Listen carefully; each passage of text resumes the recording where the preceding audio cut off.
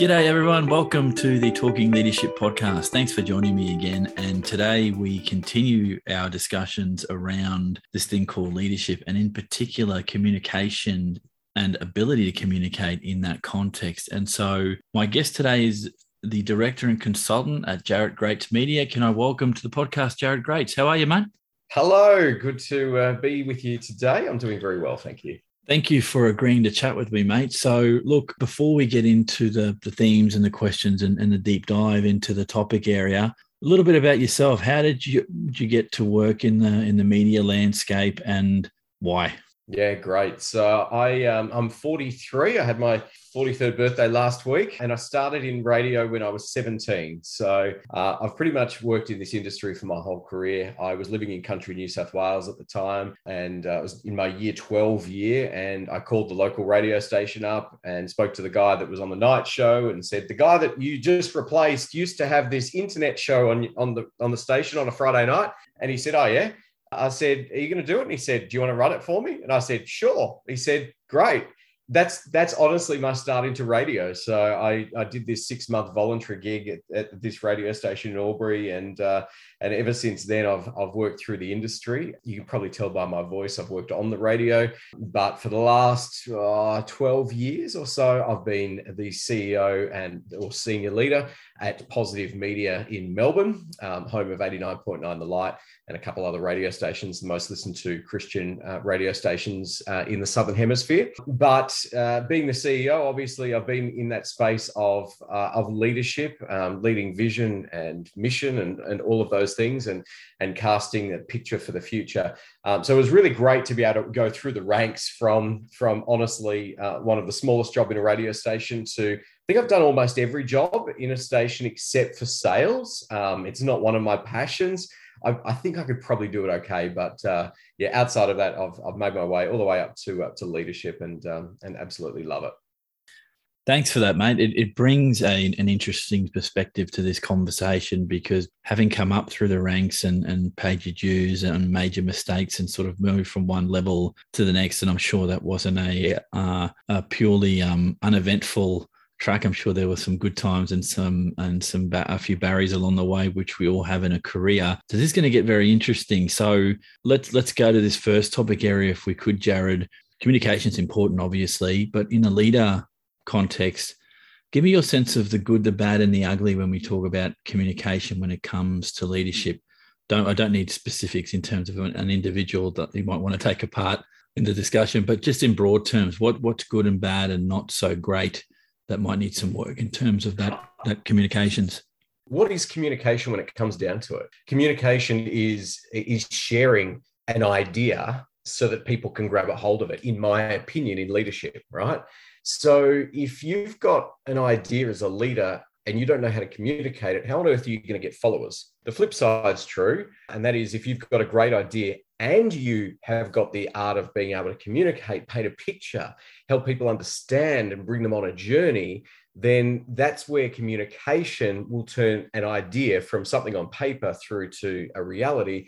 And it will take you from a leader of leading yourself to leading others. So I think that's what communication is. I think that's what ultimately, and how it's used as a leader. So I guess the answer to your question, if I was going to go really simplistic, the good is being able to do that really well. The bad is not doing that at all. And the ugly is forgetting that you need to communicate at all and expecting that people understand what's in your head. It's really simple. Hey, I work in radio. I'm used to giving answers in about a 30-second spot, right? So there it is in its simplicity, but I'm happy to delve into any and all of those.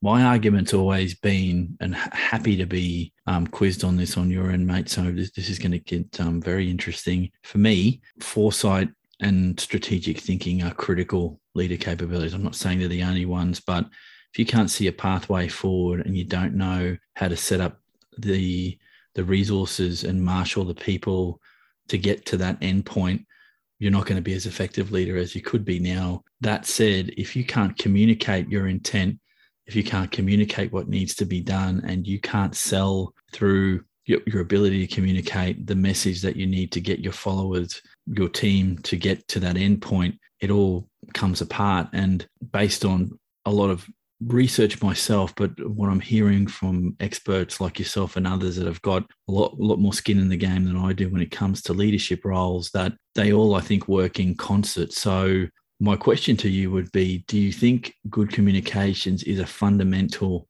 leadership skill from your experience?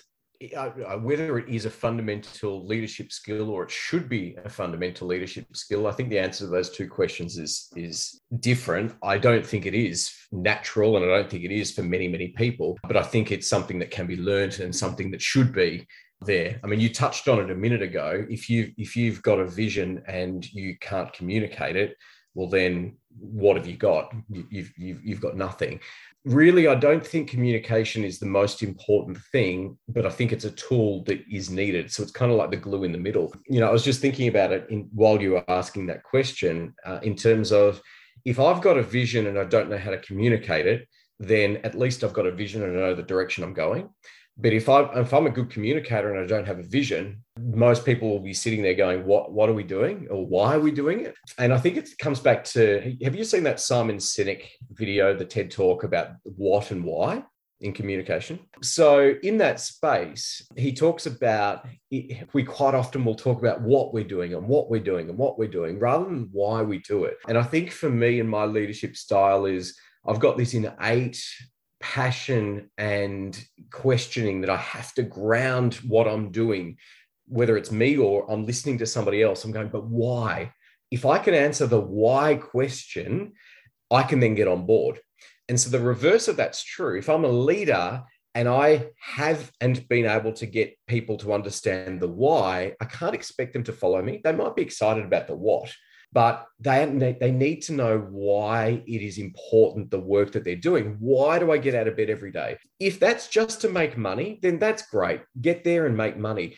But I can guarantee you'll find an organization with people full of, I'm just here to make money, as a culture that's not connected, probably disenfranchised and not really behind the leader. They're there for the wrong reasons. They're there just to make money. But even in the darkest, deepest places where it is just about making money, if that making money reason is tied up into, but why? This is important because it's helping our clients do this, or this product is actually helping people in this regard, then I think, okay, well, you're actually not here about making money. That might be something that's personally driving to you, but you would have left a long time ago if it wasn't connected to this bigger thing of the why. So I guess if I was to give you a real short answer on that, communication is the second step for me. The first step is actually having a great vision and understanding the direction you're going.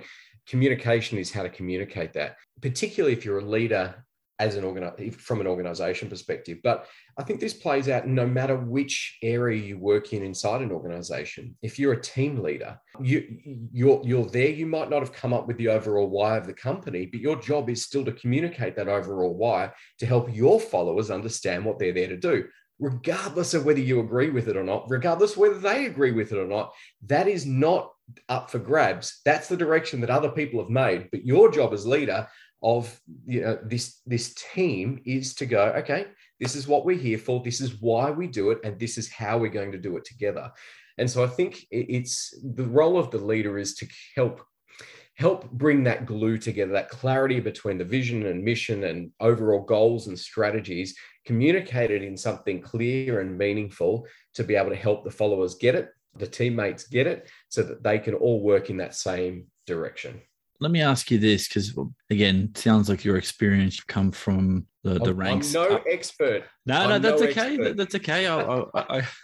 So that just for clarity of the listeners, why I talk to a range of different people, Jared, is you all bring an experience that I don't have. And what I'm trying to do with the discussion is to get people to learn something from you. And I've already got a few things in my head that I hadn't thought about. I like the term communication is the glue that potentially binds together those other skill sets. And I think it permeates everything that you do as a leader, because you're always talking to people, you're always communicating in one way or another, and not just communicating at people, but the critical issue about listening to information flows as they come back from others. That ability to be able to listen and understand what others are telling you, I think, is sometimes overlooked in core leader practice. So as much as you can be directive, you also need to maybe stop occasionally and listen to what your team is telling you, because I'm convinced that no one human being ever has had the capacity to know every damn thing. Otherwise, you wouldn't need to have an organization. You just do it yourself, which is why you hopefully surround yourself with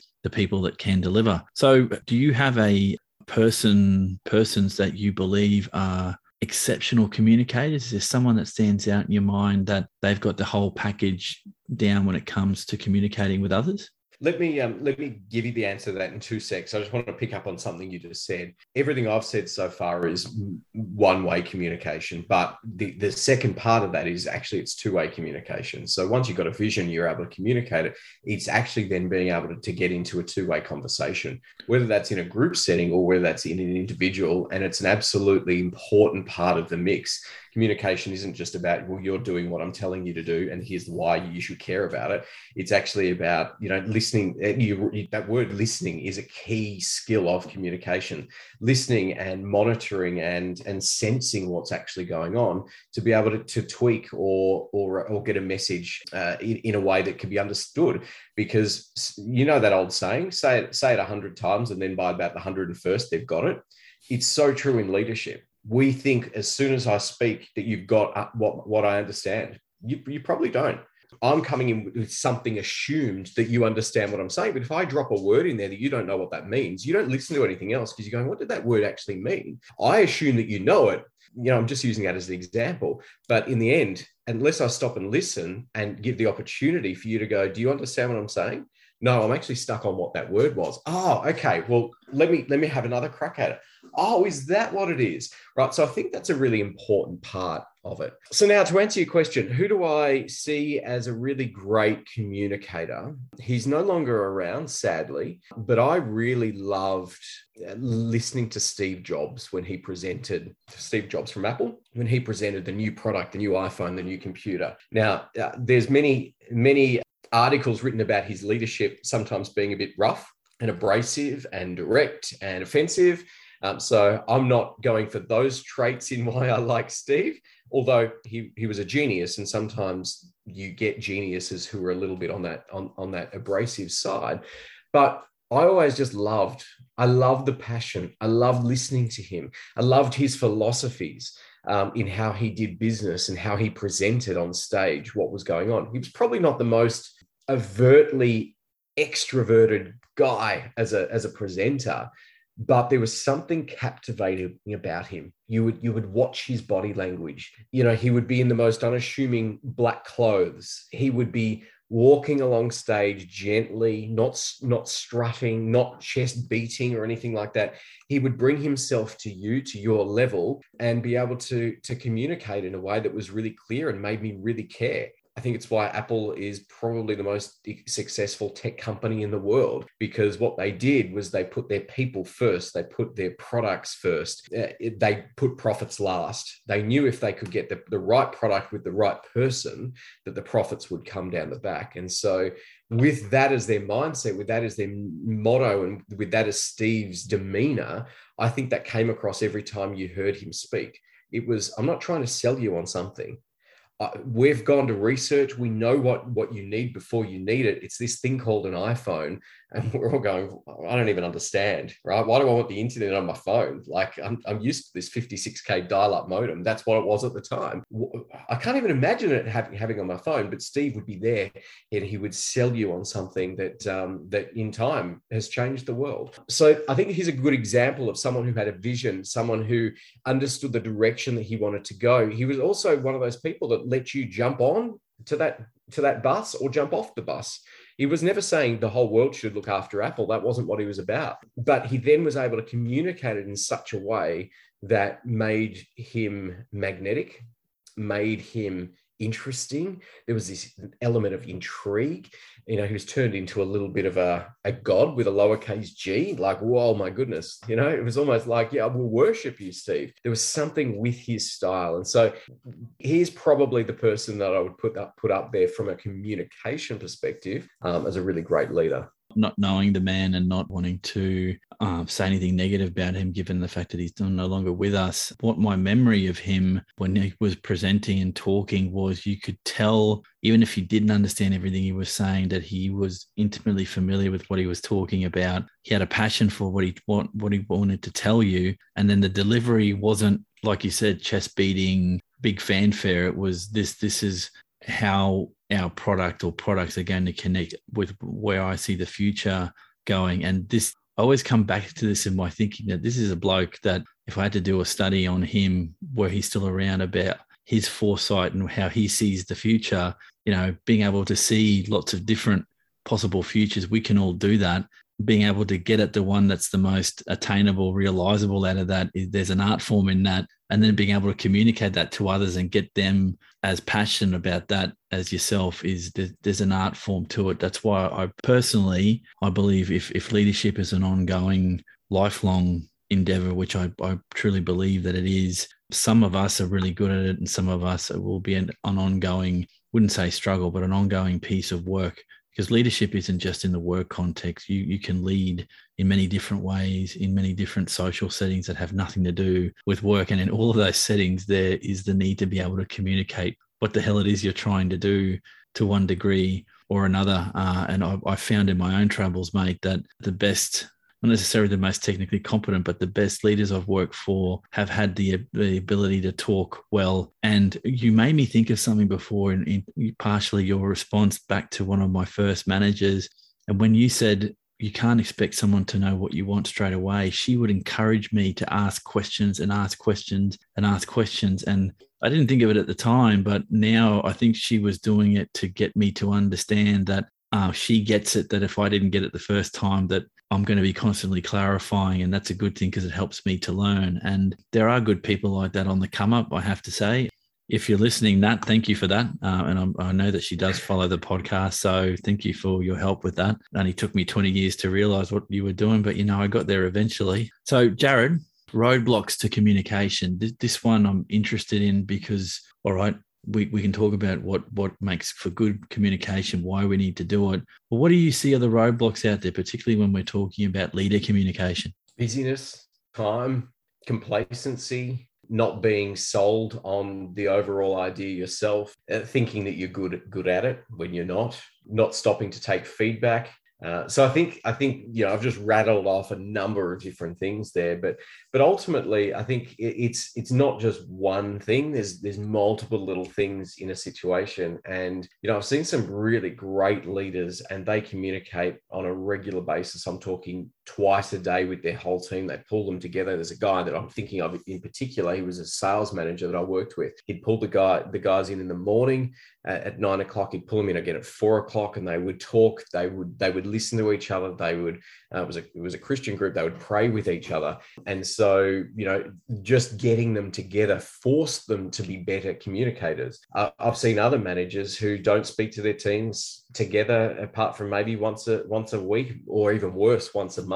And so therefore the type of communication is very broken, or it might be a bit more one-on-one, but it's like, I've got my own things to do. I'm too busy today. Let's just do that once a month, forgetting that it's actually such an important art to get people on the journey. So yeah, I think it can be any and all of those. I think stress and pressure can put on, if communication is not a skill that's in your armory, time and pressure can just put a whole bunch of pressure on you, which pushes communication to the back burner, particularly if you're a task-based person. But I think you've got to also consider that there's different types of people too. There's multiple psychometric tools which will tell you that you're one of 9 different personalities and 2 different types of personality subtraits and all of that. Some people are natural born communicators, and they will focus on relationship first and foremost, and others will focus on task first and foremost. And so it's understanding where your bent is that is going to help your team. And then once you understand, am I people-based or am I task-based? Then it's understanding where my people are. I'm naturally task-based, so communication outside of working in a media that I've learned, a medium that I've learned communication in, was not something that was natural to me because it was all about just getting the task done. But I had a guy working with me once, and he's a relational. And he said to me once, he said, Jared, I don't really listen to anything that you've said unless I feel safe with you first. And it was a real interesting moment for me. It's like, really? I just want to get through the 20 things that we got on our task list. And if we get through them, I'll consider this meeting a success. But he was going, I don't care about the 20 things. I care about, do you make me feel loved and respected and appreciated today? And do I feel safe with you? It was like, wow, I'd never thought about it. So I tweaked and changed my communication style with him. So for the first 5 minutes of a conversation, it was actually just about him. How are you? Where are you at? And more importantly, allowing him to ask me questions so he could gain where I was at. Then we would get those 20 things knocked off within the hour. It was a different style. And so I think you've got to understand the types of people you're working with as well to understand the types of communication that is going to work. And there's not just one communication style. There's many different types of communication styles. I had another leader that worked with me and they wanted to write everything down. It drove me nuts because I'm going, can you just look at me? Give me eye contact. But that person's communication style was, I don't input it into my brain. It doesn't stick until I've grabbed a pen, written it into a notebook, seen it in writing, and then come into my brain. It was a good learning for me that there's different types of people with different learning skills, and some that I was getting the best out of them by giving them the time and space to write these things down. So again, it's understanding your people, and I'm a very big person on what type of people am I working with, and what personality, and what are their bents. And if I can understand those, I can then personalize my communication for them, which helps them understand, which helps them do their job better, which helps us all get better response in a work perspective. That made me think of a previous CEO I used to work for, lovely guy. And every time we would talk or we would go to meetings, there'd be the $1 notepad that you'd get at the post office or the local news agency. He'd have his blue pen and he'd just write copious amounts of notes, but was an awesome talker. Like, you could talk under concrete. And for years I saw him do this, and I'm thinking, is this what being a good leader is, having that white paper there and writing everything down? And I never actually asked him why he did it, but the occasion when he said, just go through my notes to see that meeting, because he'd write the date down and who he was talking to. And I think it was a tool to prompt his memory, but also that if he ever had to come back to it, he could say, I remember that conversation, and Joe Bloggs, you said this and I said this. And I'm like, he's the kind of guy, and I haven't seen him for a few years, but I reckon he would record things on an iPad or something else, just so that his memory could be triggered, because maybe he's the kind of person that doesn't want to keep all that muck in his head. He'd rather keep it down on paper. Now, for me, that's the worst. I hate writing when I'm talking to someone. And I think what I lose in that is sometimes you lose the detail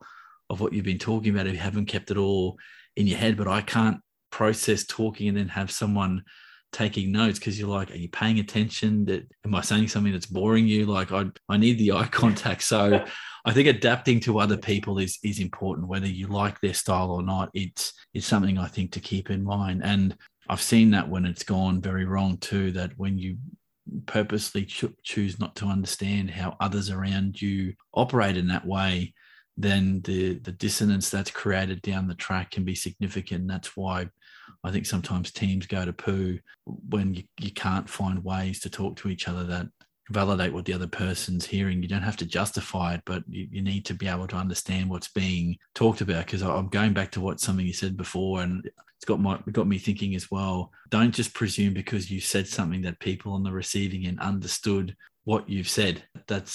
To do that, I think, is dangerous, because then you walk away thinking, well, the team's understood that, now we'll move on to something else. And maybe one or two of them haven't. Now, to assume otherwise, I think is not great. But what are your thoughts on that? I think you've just summed it up. At the end of the day, I've really got nothing to add. You summarized it beautifully and perfectly. So Jared, this next area will round off the conversation. I've appreciated what you've brought up here because there's some things that I hadn't thought about for a while, which only makes me human. So I'll admit that to those that are following the podcast. But the impact of COVID now, do you think comms in that leadership space from your experience has changed? It's the same through COVID. Have you seen much of a change, or is it still too early to tell? I think the answer to this is going to be different depending on which organization you work with. If you were lucky enough to work in an organization such as maybe a hospital during COVID, where you still were working with your colleagues, I think that's going to be a slightly different answer to our organization, which was a radio station, and we were working online for 2 years. So remotely outside of the building. Now, if I go back to that hospital example, even if they were in person, I'm sure they changed their communication style as well because of the crazy amount of extra work that they had to do to deal with this thing called a pandemic. But for us, all of our tools that we had in our toolkit at a radio station, we had a monthly staff meeting. We'd get together, we'd do birthdays. We'd have let's just get around the kitchen and welcome the new person here. It's a farewell. Let's get to the kitchen and we'll give them a farewell. Let's go out for a lunch together. Let's get our teams together. All of those forms of communication had disappeared. I hate Zoom. That's my answer to COVID. It's a wonderful piece of technology, but when you're spending 8 hours a flipping day on Zoom, you had to change your communication style. But I found it way more draining because people could tell if you were disconnected in a conversation. Like if I was in somebody else's meeting, I still had to be on my game. If I was leading the meeting, I had to be on my game. Probably more so than if you're in person because you're on display a little bit more than what's in the room. And so you come into a Zoom meeting and you're missing the water cooler conversations first. And if the first person there might have shared a piece of cake with you previously, well, that doesn't go on. There might be a bit of small talk that goes on, but ultimately it's a very different form of communication. So for us, like many organizations, we weren't sure where the next dollar was going to come from. And so our communication was based really around the fact that we needed to communicate very clearly on the financial situation of that organization at that time. And so we implemented weekly staff meetings rather than monthly staff meetings. We implemented, forms of coffee catch-ups where you brought your own coffee. We instituted forms of Friday afternoon drinks where you brought your own drinks, right? And we had some games. So our communication had to completely change and adapt to the environment that it was in. And then to do it all online, again, I don't look badly on that period of time. I don't ever wish it to happen again because I learned so much through it. But the thing I just walk away with the most out of that was you had to be a lot more intentional. You had to be deliberate. You had to be clearer. You had to be more concise because, you might have had an hour-long staff meeting. We cut them down to half an hour, and I still think that was 10 minutes too long. You don't have a lot of time. You've got this attention span. You've got distractions. We learned a lot through it. I just found it draining, to be completely honest, but I think we did it better than in person. So, next time I'm back in person with a group of people, I'll take some of those lessons from the COVID era and go, okay, well, why do we need to have an hour-long meeting? Why can't we keep this at 20 minutes? Because attention span is attention span. Doesn't matter if you're on Zoom or in person, right? But we just think we're in person. We've got it scheduled for an hour. We should waffle for an hour. Well, you don't actually need to. If what you've got to say goes for 5 minutes, leave the conversation. Bang, go and do something else. So I think COVID has presented some fantastic learning opportunities. And I think the people that were deliberate with their communication through COVID were the ones that succeeded. In my experience, that's exactly how it played out.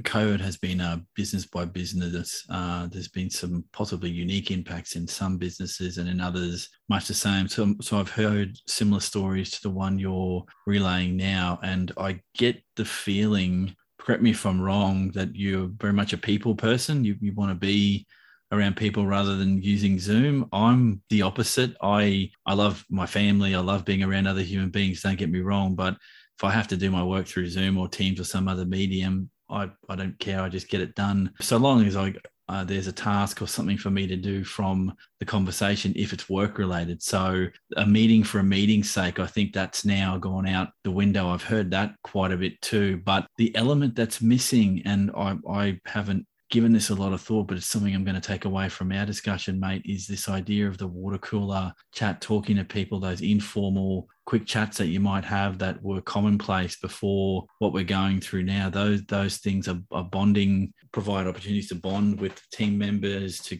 get some stuff out in the open before the meeting happens, maybe during the meeting. It's an interesting dynamic. And as I've said before, I think there'll be people writing about this situation for decades to come, what the pandemic's done in terms of comms. And I think the conversation will continue, because the idea of hybrid workplaces and working remotely and not having to be present in one spot, that's going to have implications for how we communicate effectively, efficiently. And this idea of building camaraderie and building a loyalty of your team to you and the team and back.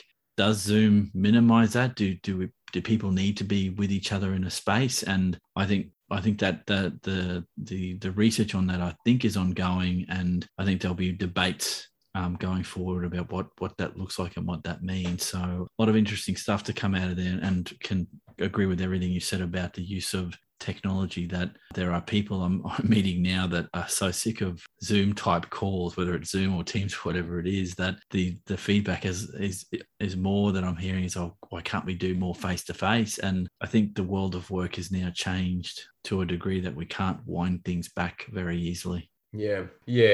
And I think it is a bit industry specific. But to answer your question that you posed a moment ago, I'm actually a task-based person more than a people-based person. But what COVID's showed me is you can do that for 8 hours a day, but it just kills yourself if you've got no actual human connection. So I've just enjoyed the human contact since. And I really like my computer time being my work time rather than my meeting time. I'd much prefer my meetings in person if I can do them, because then you've got the best of both worlds, in my opinion. I don't think, maybe we'll come back in a couple of years' time and we'll see if I'm right, but I don't think that we're going to move fully to a working from home environment. And I know that there's some people saying that's what's going to happen. I don't think we're going to go fully back to the way we were in the offices 100% of the time. I think there's going to be this level of flexibility that will be there. I've worked flexible from home at least a day a week since 2005. So for 15 years, well before the pandemic, and my productivity benefited because of it. I think we'll end up at this place of hybrid. And the reason I think we'll end up at that place of some type of flexibility, whether that's 3 or 4 days in the office and 1 day at home, I think because people enjoy having a little bit of freedom to do what they want to do when they want to do it. And if I can get out and schedule 8 hours of meetings and I can do it in my pajamas and no one really knows, like, who cares at the end of the day if I'm getting my job done? And likewise, if I can go back into the office and connect with the people in there and have some collaboration and do some whiteboarding and schedule my week up that way for a few days of the week, and if I'm more efficient and effective at that, and I'm connecting with my team, well, why would you choose one over the other? Why wouldn't you just do both? And so I think that's the way it's going to work. I've heard of some big organizations that signed very long 20-year leases pre to the pandemic, and they've forced their team back in.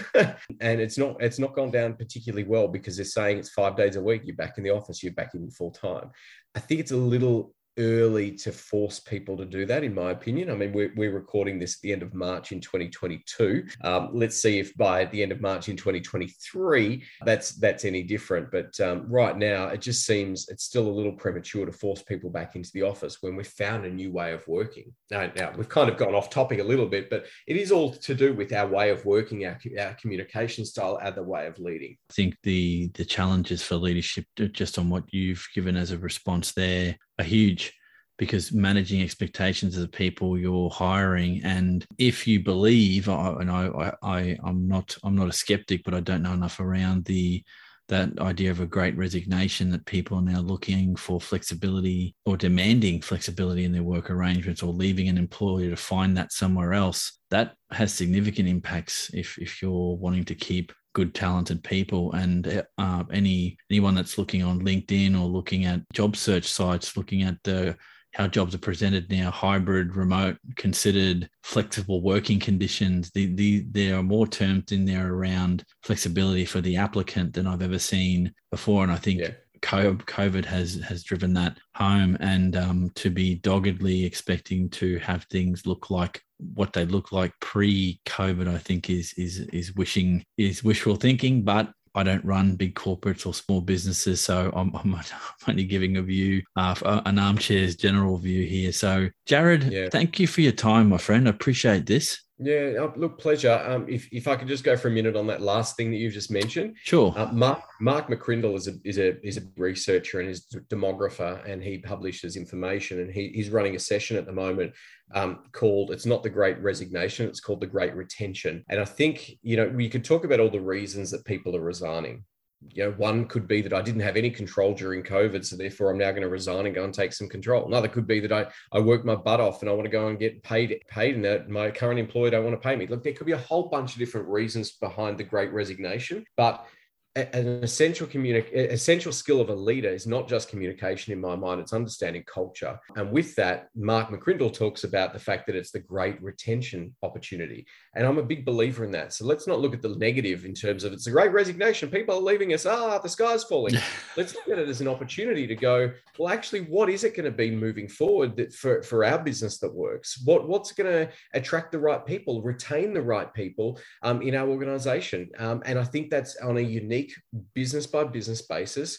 There is no perfect business because businesses are built up with people, and there is no perfect person on this planet. And so there is no one size fits all. So in your organization, how are you going to retain great talent? How are you going to communicate that? How are you going to lead your people through it?